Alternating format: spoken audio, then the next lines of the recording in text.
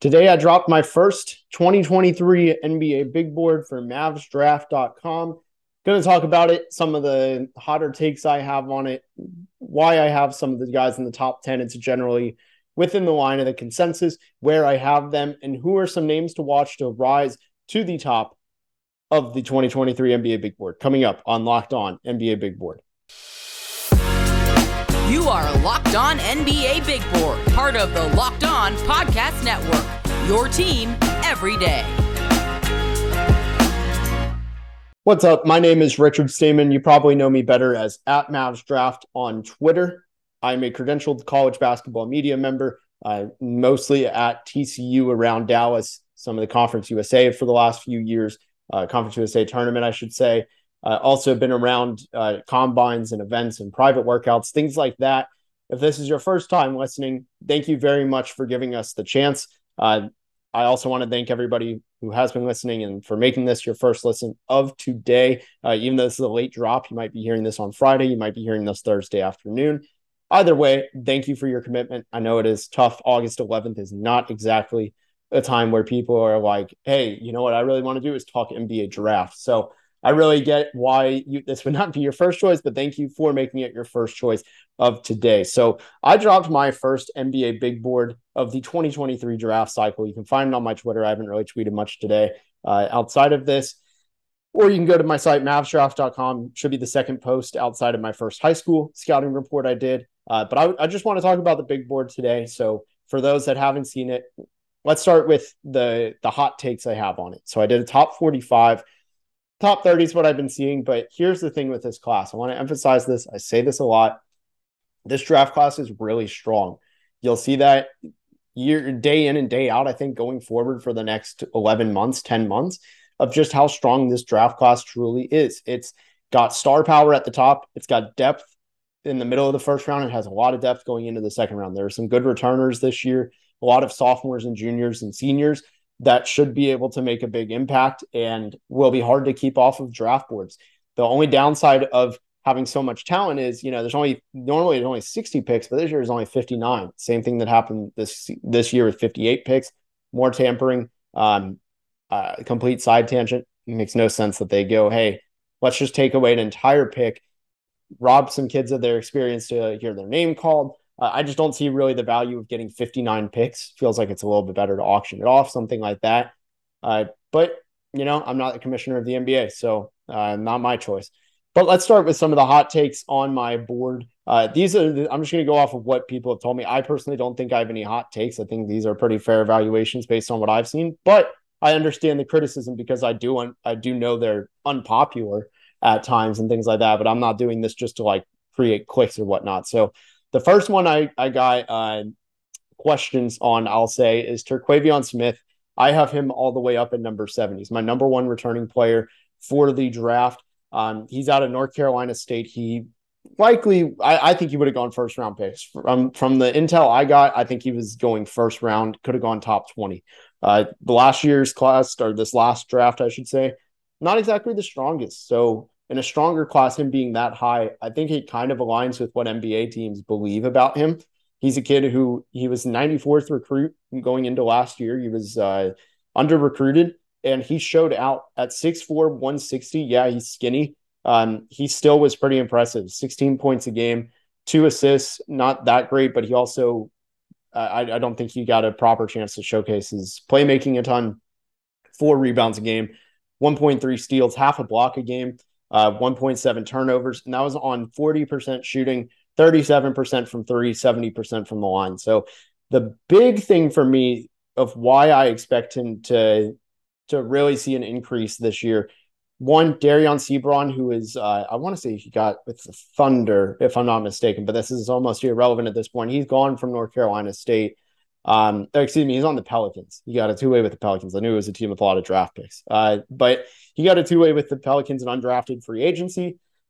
He was the other premier ball handler at North Carolina State. I really like Terquavion Smith being the guy at North Carolina State. I think that's going to do a lot for him. I think he easily eclipses 20 points a game. He's going to go field goal percentage over 42, 43%, somewhere in that ballpark. Wouldn't shock me to see 44. 3-point percentage should stay the same. And the free throw percentage, it's not unheard of to hear a guy go from 70 to 75. 75 generally is a benchmark that you want to be hitting, especially as a guard. That's like the low end. Anything below is going to cause some questions. For example, Ochai Agbaji is somebody who, before this year, his first 3 seasons, he had 69%, 67%, 69% from the line. And then I think like before the NCAA tournament, he was shooting 76% from the line. So he finally got across that. As a shooter, obviously he's not a guard, but as a shooter, you want that free throw percentage to be there because the indicators from free throw percentage are stronger than 3-point percentage because it showcases touch, form, and repeatability in that shot is in theory what it's supposed to do. Obviously, you still need to make your shots from range, but it's a better statistical predictor. Regardless, I see Terquavion Smith taking a jump next year. It's more than just that, though. You look at a guy who, again, he's 160 pounds. As of now, we don't know what he's been doing this offseason. There's really been no cameras on North Carolina State's offseason. So this is a team that they were pretty rough. They won 11 games. There's not a lot of eyes on them. So he could be adding 10 pounds. Look, if he gets all the way up to 200 pounds by age 23, I think you're looking at a really high-end player. So for me, that's why I have him up there. The projection and strength long-term, plus the jump now, I think he's going to be the best sophomore in the class. And generally the best sophomore in the class goes to be a top 10 pick. I don't think that's very unheard of. So I really like him.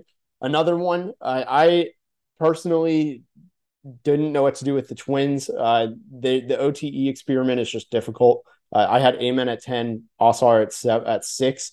Probably could have swapped those two at some point. I go back and forth each day with both of those. So that's a little bit tough for me, but I get the appeal on both. My guy Bryce at Motor City Hoops did a breakdown I posted also today on Thursday on both that you can read as well, or watch, I should say. It's a video breakdown, and it kind of elaborates on why I like Ausar a little bit more. He kind of convinced me, but they're very similar players. I know it's kind of lazy to compare twins and just say, oh, they do the same things like the Morris twins, but sometimes that is actually the case. So they are not the same player, but they are very similar. Another one, Tyrese Proctor. Nobody actually has grilled me on this. I have Tyrese Proctor at 12. I've said this probably once a week for the last 5-6 weeks since he reclassified. Dude's a dynamic shot creator. The only thing that I could see making me be very wrong on this is, will he get the touches in year 1 with Dariq Whitehead? That's a big question mark. That is an absolutely stacked Duke team, and he reclassified into this year, so he's young.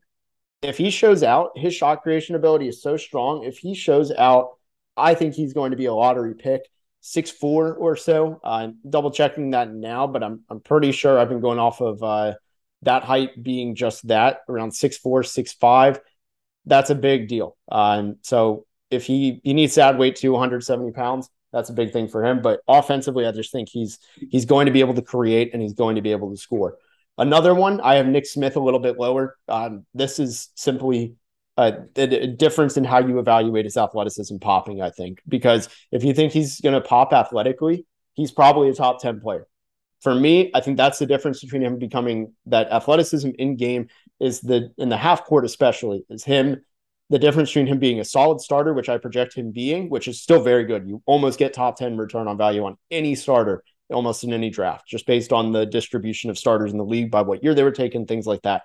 So generally, Nick Smith's type is going to be a starter. I think he's going to try really hard on defense and succeed. Also going to be able to score pretty well. Just again, the athleticism, I think is going to limit him in some ways in the half court. That's where the difference for me in seeing star upside and starter upside. And the last big difference, I should say, in just where I rank him compared to everybody else, I don't even think he's really ranked by many other people, is Mike Miles. I know I've been talking for a while here, so I'll kind of keep this quick because it's really hard for me not to. With Mike Miles, I said I led at the intro. I am media credentialed at TCU. I've been to every game. I didn't go to any of the COVID games because I was petrified, but I've been to every TCU home game but 4 since 2019. So I saw all of Desmond Bane a lot there. I've gotten to know Desmond Bane and Mike Miles, so I've been close with the program. And I see it with Mike Miles. The work ethic is there. The understanding is there of the game. He just sees the game at such a different level. And at his size at 6'1", generally they have those kind of guys. They have shortcomings in how they can actually execute that basketball IQ above guys, like physically above guys, like seeing above defenses, things like that. It's not the case with Mike Miles. I think he's a Jalen Brunson type.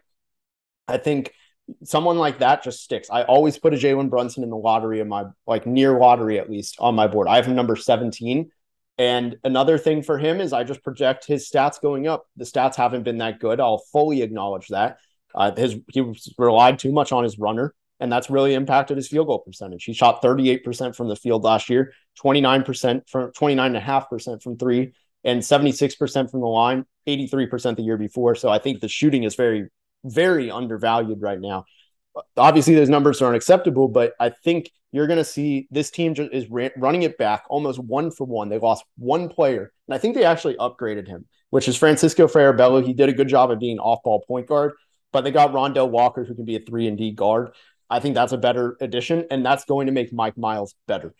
So for me, you look at somebody who he can handle double teams very well. They're running back the same team. Generally, teams who run back a team that, I know that kind of sounds weird, but teams that run it back the year after, they see big statistical increases with somebody, and I think Mike Miles is going to be that guy. He already is at 15 points a game. He doesn't need to do much more points-wise, just needs to brush up that efficiency. If he's getting near 45%, 35 from three, and 75 plus from the line, and he's going to be getting the assists. I think his 4 assists from last year, that's going to go up. That's going to be 5 assists. Turnovers will probably stay the same at 2.5, 3.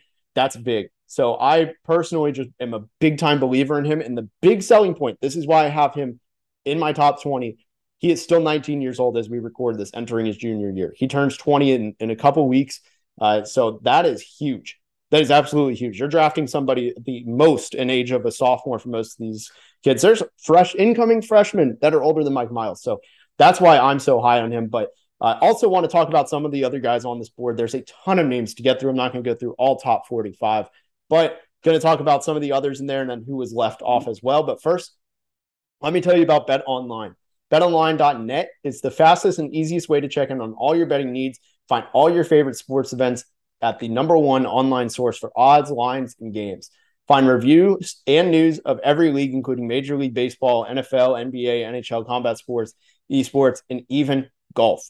BetOnline continues to be the top online resource for all your sports wagering information, from live in-game betting, scores, and podcasts. They have you covered. So head to BetOnline today, or use your phone to learn more about the action happening at BetOnline today. BetOnline, where the game starts. Again, my name is Richard Stamen. You might know me on Twitter as @MavsDraft, more than Richard Stamen, but just wanting to keep going through this big board ranking. I dropped the top 45. There's a lot of freshmen because a couple things. One, freshmen do make up a good amount of the draft picks. I'm not sure if they make up actually a majority, but it sure does feel like it every year, especially as the league continues to shift younger and younger. The average age in the NBA is not very old.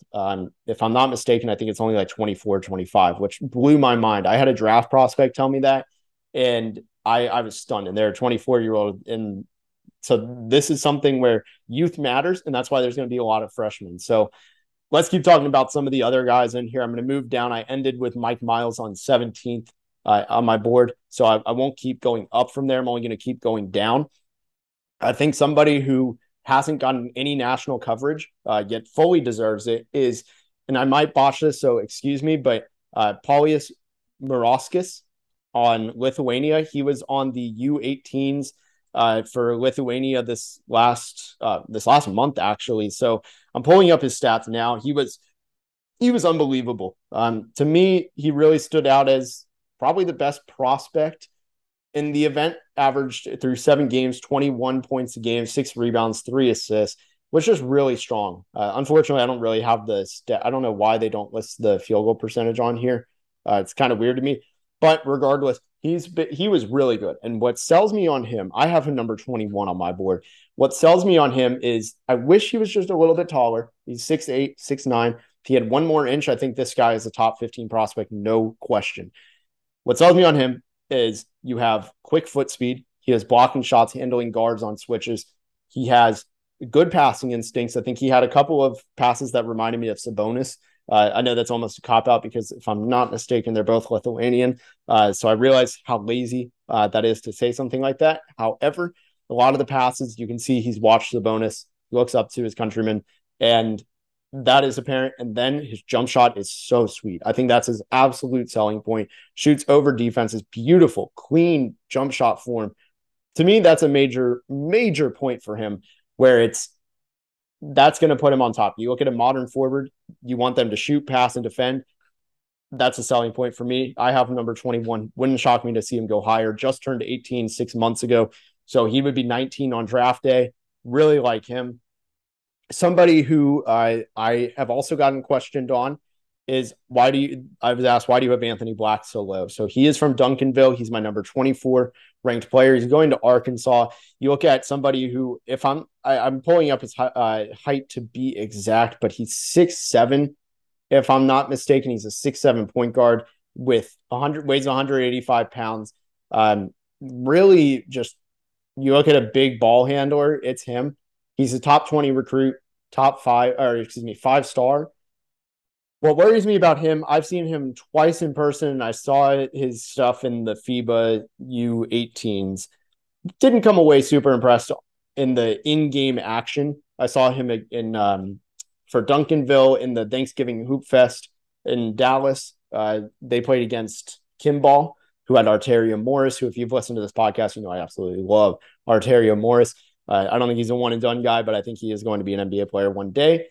But Anthony Black, he struggled with turnovers. There were simple decisions that he should have made better and quicker, and it concerned me. The same thing started to happen in the FIBAs. So I just think he's a little bit raw.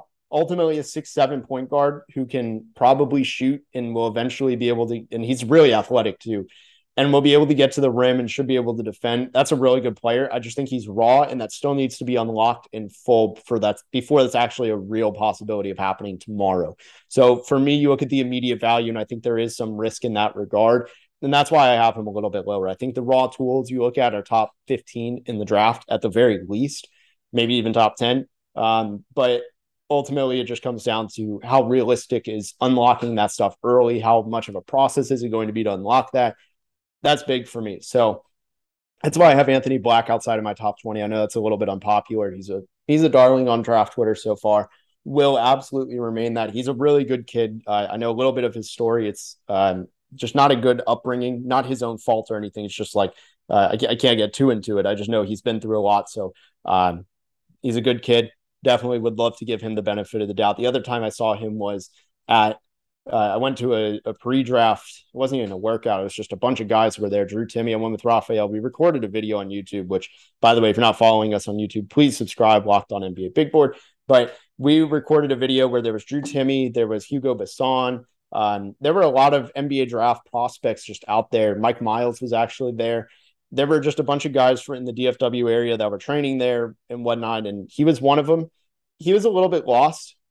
He looked a little bit nervous to go at guys like Moses Brown, which I get. You're 18 years old and a 7'2" center is on the court.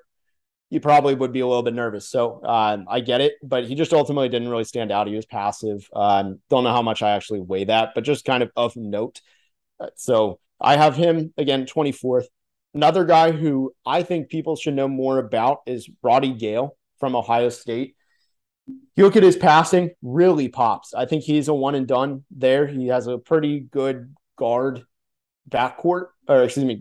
roster at Ohio State with Isaac Likely also there. He's a monster on defense, but I think Roddy Gale, somebody who is going to be a versatile shooter. He can play both on and off the ball on offense, and also the same holds true on defense. I currently have him number 32 on my board. Could see him creeping in to the top 30. I'm also checking on his height for an official height on that official number, and he is in at 6. I keep falling in love with these 6'4" guys. 6'4", 195, a little bit more filled out than some of the other guys, but you look at his passing. I posted some tweets about him. If you type in Mavs Draft Roddy, it's a little bit risky. You might find David Roddy on there instead. But if you type in that, you'll see some of the videos I posted on there as well. One more before I get a word in from our sponsors here.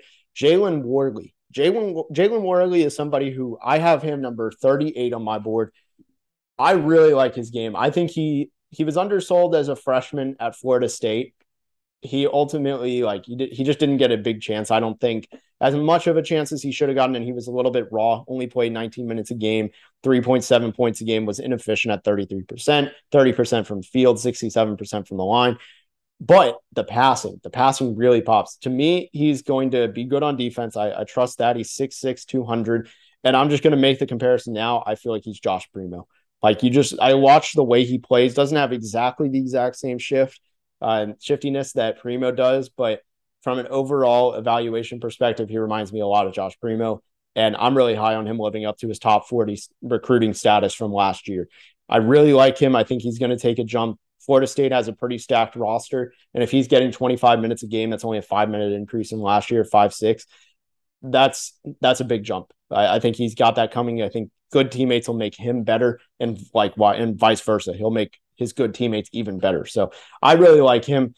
Let's get a quick word in from our sponsors, and then I'll wrap up some of the other quote unquote, conventional guys. That kind of wraps up the top 45 because that was number 39. It's not much else in there in the top 45 at the bottom that I want to talk about. So I'll kind of address some of the guys at the top, why I have them where they are. So finishing up the Mavs draft big board, as I'll call it, as I am Mavs draft. Let's go back to the top. I said I wouldn't go backwards, but here we are. So I have 3 Duke guys in the lottery. That may not happen. That's pretty unprecedented. Kentucky almost did it in 2012. In fact, they might have actually done it, depending on where Terrence Jones went. I should have researched that before. Regardless, here's my top 5. So I have Victor Wembanyama number 1, Scoot Henderson number 2. They're on their own tiers. For me, I mean, we've talked about this a lot. The only thing that can hold Victor Wembanyama back is health. He's not going to bust because of skill. Same exact thing as Chet Holmgren. Those guys are not going to fail because whoops, we went to Gonzaga, or whoops, he played in Europe. We didn't see this one little thing coming. It's not at all that. These guys are unbelievably skilled at an unguardable height with that combination of skill, height, and I think Victor Wembanyama, he's easy to overthink because he's 7'4" and is going to get injured. That's really the only way he fails. Scoot Henderson, I fully buy him shooting. He's advanced. He's 17 playing in the G League and honestly dominating, really athletic, gets to the rim. I think he'll be good on defense. I love everything about Scoot Henderson. So they're on their own tier at 1 and 2. They got an island tier. After that, I have Derek Lively and Dariq Whitehead. They're both going to Duke. They're in their own tier. Derek Lively is somebody who I got a lot of questions about. So Dariq Whitehead is a 3-level scorer. I think he's pretty athletic. Will get to the rim. Needs to polish some stuff there. But ultimately, you look at a 3-level scorer with pop athletically. It's a really good player. That's why I have him number 4. Now, the more questionable one is Derek Lively. I have him at 3 currently, which I know that's probably a hot take. If there's anyone I'm all right, I'm putting myself out there. I'm not 100% sure I believe it, but I do see a real route to this becoming a fact. It's Lively. What I like about him, he's actually the number 1 recruit for 247 on their consensus board. So I'm not going way out on a limb here, but speaking of limbs, the dude is long. The dude has long arms. He's just got a long body. He needs to get stronger. He's 7'1" weighs 220 pounds. So he's not like Chet Holmgren skinny, but he is still a little bit skinny. And with Lively, the way I see him, and this is it's probably a little bit too simplified, but I think he's good in the pick and roll. He's pretty skilled as a big. He's going to dominate inside. If you get a big man who is that size, can be great in the pick and roll, can score 70% near the rim, 65 to 70% near the rim, and absolutely dominate at the rim and defend the perimeter. And then you add a 3-point shot. That's a really, really special player. That's a starting center easily. That's probably the best center in that's close to Chet Holmgren, I think. An evaluation perspective, I think they're pretty similar on that regard, and overall how you rank them, not obviously 1-to-1 in skills and all that, but their impact that they could both have, I don't think it's that far off. So if you add some ball skills to Lively, I mean, I'm not talking hey, he needs to learn how to ISO and size up from the perimeter. I'm saying hey, make him a consistent passer or something like that. It's not that unrealistic. So I've seen him lock up Seth Trimble, he was on the FIBA U18s actually, and he's a top 40 recruit, locked him up on the perimeter, had a block on him, smothered him, and then on the putback, he just winds up and just smacks it out of the putback opportunity. So for me, I look at just somebody who has the raw flashes. It wouldn't shock me to see him end up top 5 in this draft as a big man. He could be a franchise changing big man. And you look at, I know Detroit already has like Jalen Duren, so this may be out of the picture, but it's not like they can't use multiple of these guys. If they got him with Cade Cunningham, my goodness, it would be quite the pairing. The only thing is he would have to be able to shoot. Like he has to shoot for that to work in Detroit. Another one, GG Jackson. I have him, or actually, let me just finish out this top 10 tiers because I started something there. Then I have from the rest of the top 10, which is my 5th ranked player, Cam Whitmore, down to my 10th player, Amen Thompson. They're all in the rest of their tiers. So that's Cam Whitmore, Asar Thompson, Terquavion Smith, GG Jackson, who is somebody who I think he's the biggest risk to fall out of the top 10 here. Not Terquavion, but actually GG Jackson, who reclassified, decommitted from North Carolina and committed to South Carolina. Then Keontae George and Amen Thompson. So I really like this draft. I think actually I'll go with one more before I close this out. Kel'el Ware. I haven't been super impressed. I didn't think he was I think he's a good rim protector. He's going to Oregon, but he's like almost just a rim protector. The jump shot should be better than it is. He airballs too many shots right now. Even though his form is probably like close to Lively's or maybe even better, but he just doesn't make his shots. And that's really weird to me. He looks a little bit lazy on defense at times that came across wrong. I realized what I just said. He didn't get in stance as often as he should have in the FIBAs is all I'm trying to say. And I'd like to see him get in stance in college. Something yet to be seen. Can't really judge off of that, but the first impressions haven't just been that strong for me. That's why I have him at number 15. It's a lot lower than a lot of other people. I mean, I've seen most people actually put Ware above Lively. So I do know that one is controversial, but go ahead and check out the rest of my top 45. I'll read off a couple names that I left off the next 5 just as a little teaser, or actually 6 because there's a big name at 51. But so after L. Ellis, who ends it at Louisville, really just old school ISO guard. I think if that build can come back, L. Ellis is it. So 46 through 51, I'll read off and then I'll send you your way. Leonard Miller at 46, he's going to the G League Ignite. Almost tested the waters this last year, but it's like 6'10", raw forward, has a lot of ball skills. Need to see the jumper be better. Then I have Chris Murray, brother of Keegan Murray at Iowa. I think he's getting a lot of hype because of that, a little bit more than he should, but he's still a good player. Amari Bailey at UCLA, want to see him polish out his game, but he's a really skilled shot maker, lefty. If you're into lefty shot makers, he's really fun to watch. Kadari Richmond at Seton Hall, just a really good defender, gets to the line, doesn't shoot that well. Will Richard, I honestly haven't seen as much as I want to from him, but he was really impressive at Belmont. Should take a jump at Florida. Shout out to Hawks draft nerd Simon Rath. He's been big on Will Richard for a long time. Then the final one, this is the big name I was referring to, Emoni Bates. He was young last year, wasn't even eligible for the 2021 NBA draft. Went back home to Eastern Michigan. That's where he's going to school. I think he has to have big numbers, though. It's always a risk. You look at guys like Patrick Baldwin. When these big names go to small schools, they have to be elite players. If they're not, it's a major red flag. Patrick Baldwin still got drafted first round. Emoni might. Here's the thing, though. Patrick Baldwin measured well. He had like a 7'1" wingspan. Emoni Bates is, 6'8", 6'7", with like a 6'5" wingspan. That's not going to fly for NBA teams. I saw firsthand Desmond Bane was discounted by many NBA teams because of his wingspan.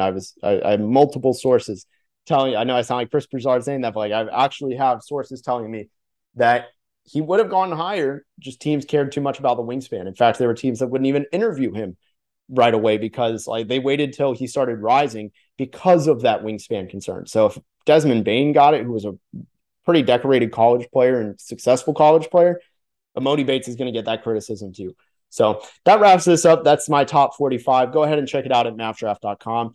Thank you again for making us your first listen. I know it's a little bit the dog days of summer and everything, but go ahead and also subscribe on YouTube, and we will be back tomorrow. Thank you and have a wonderful rest of your day.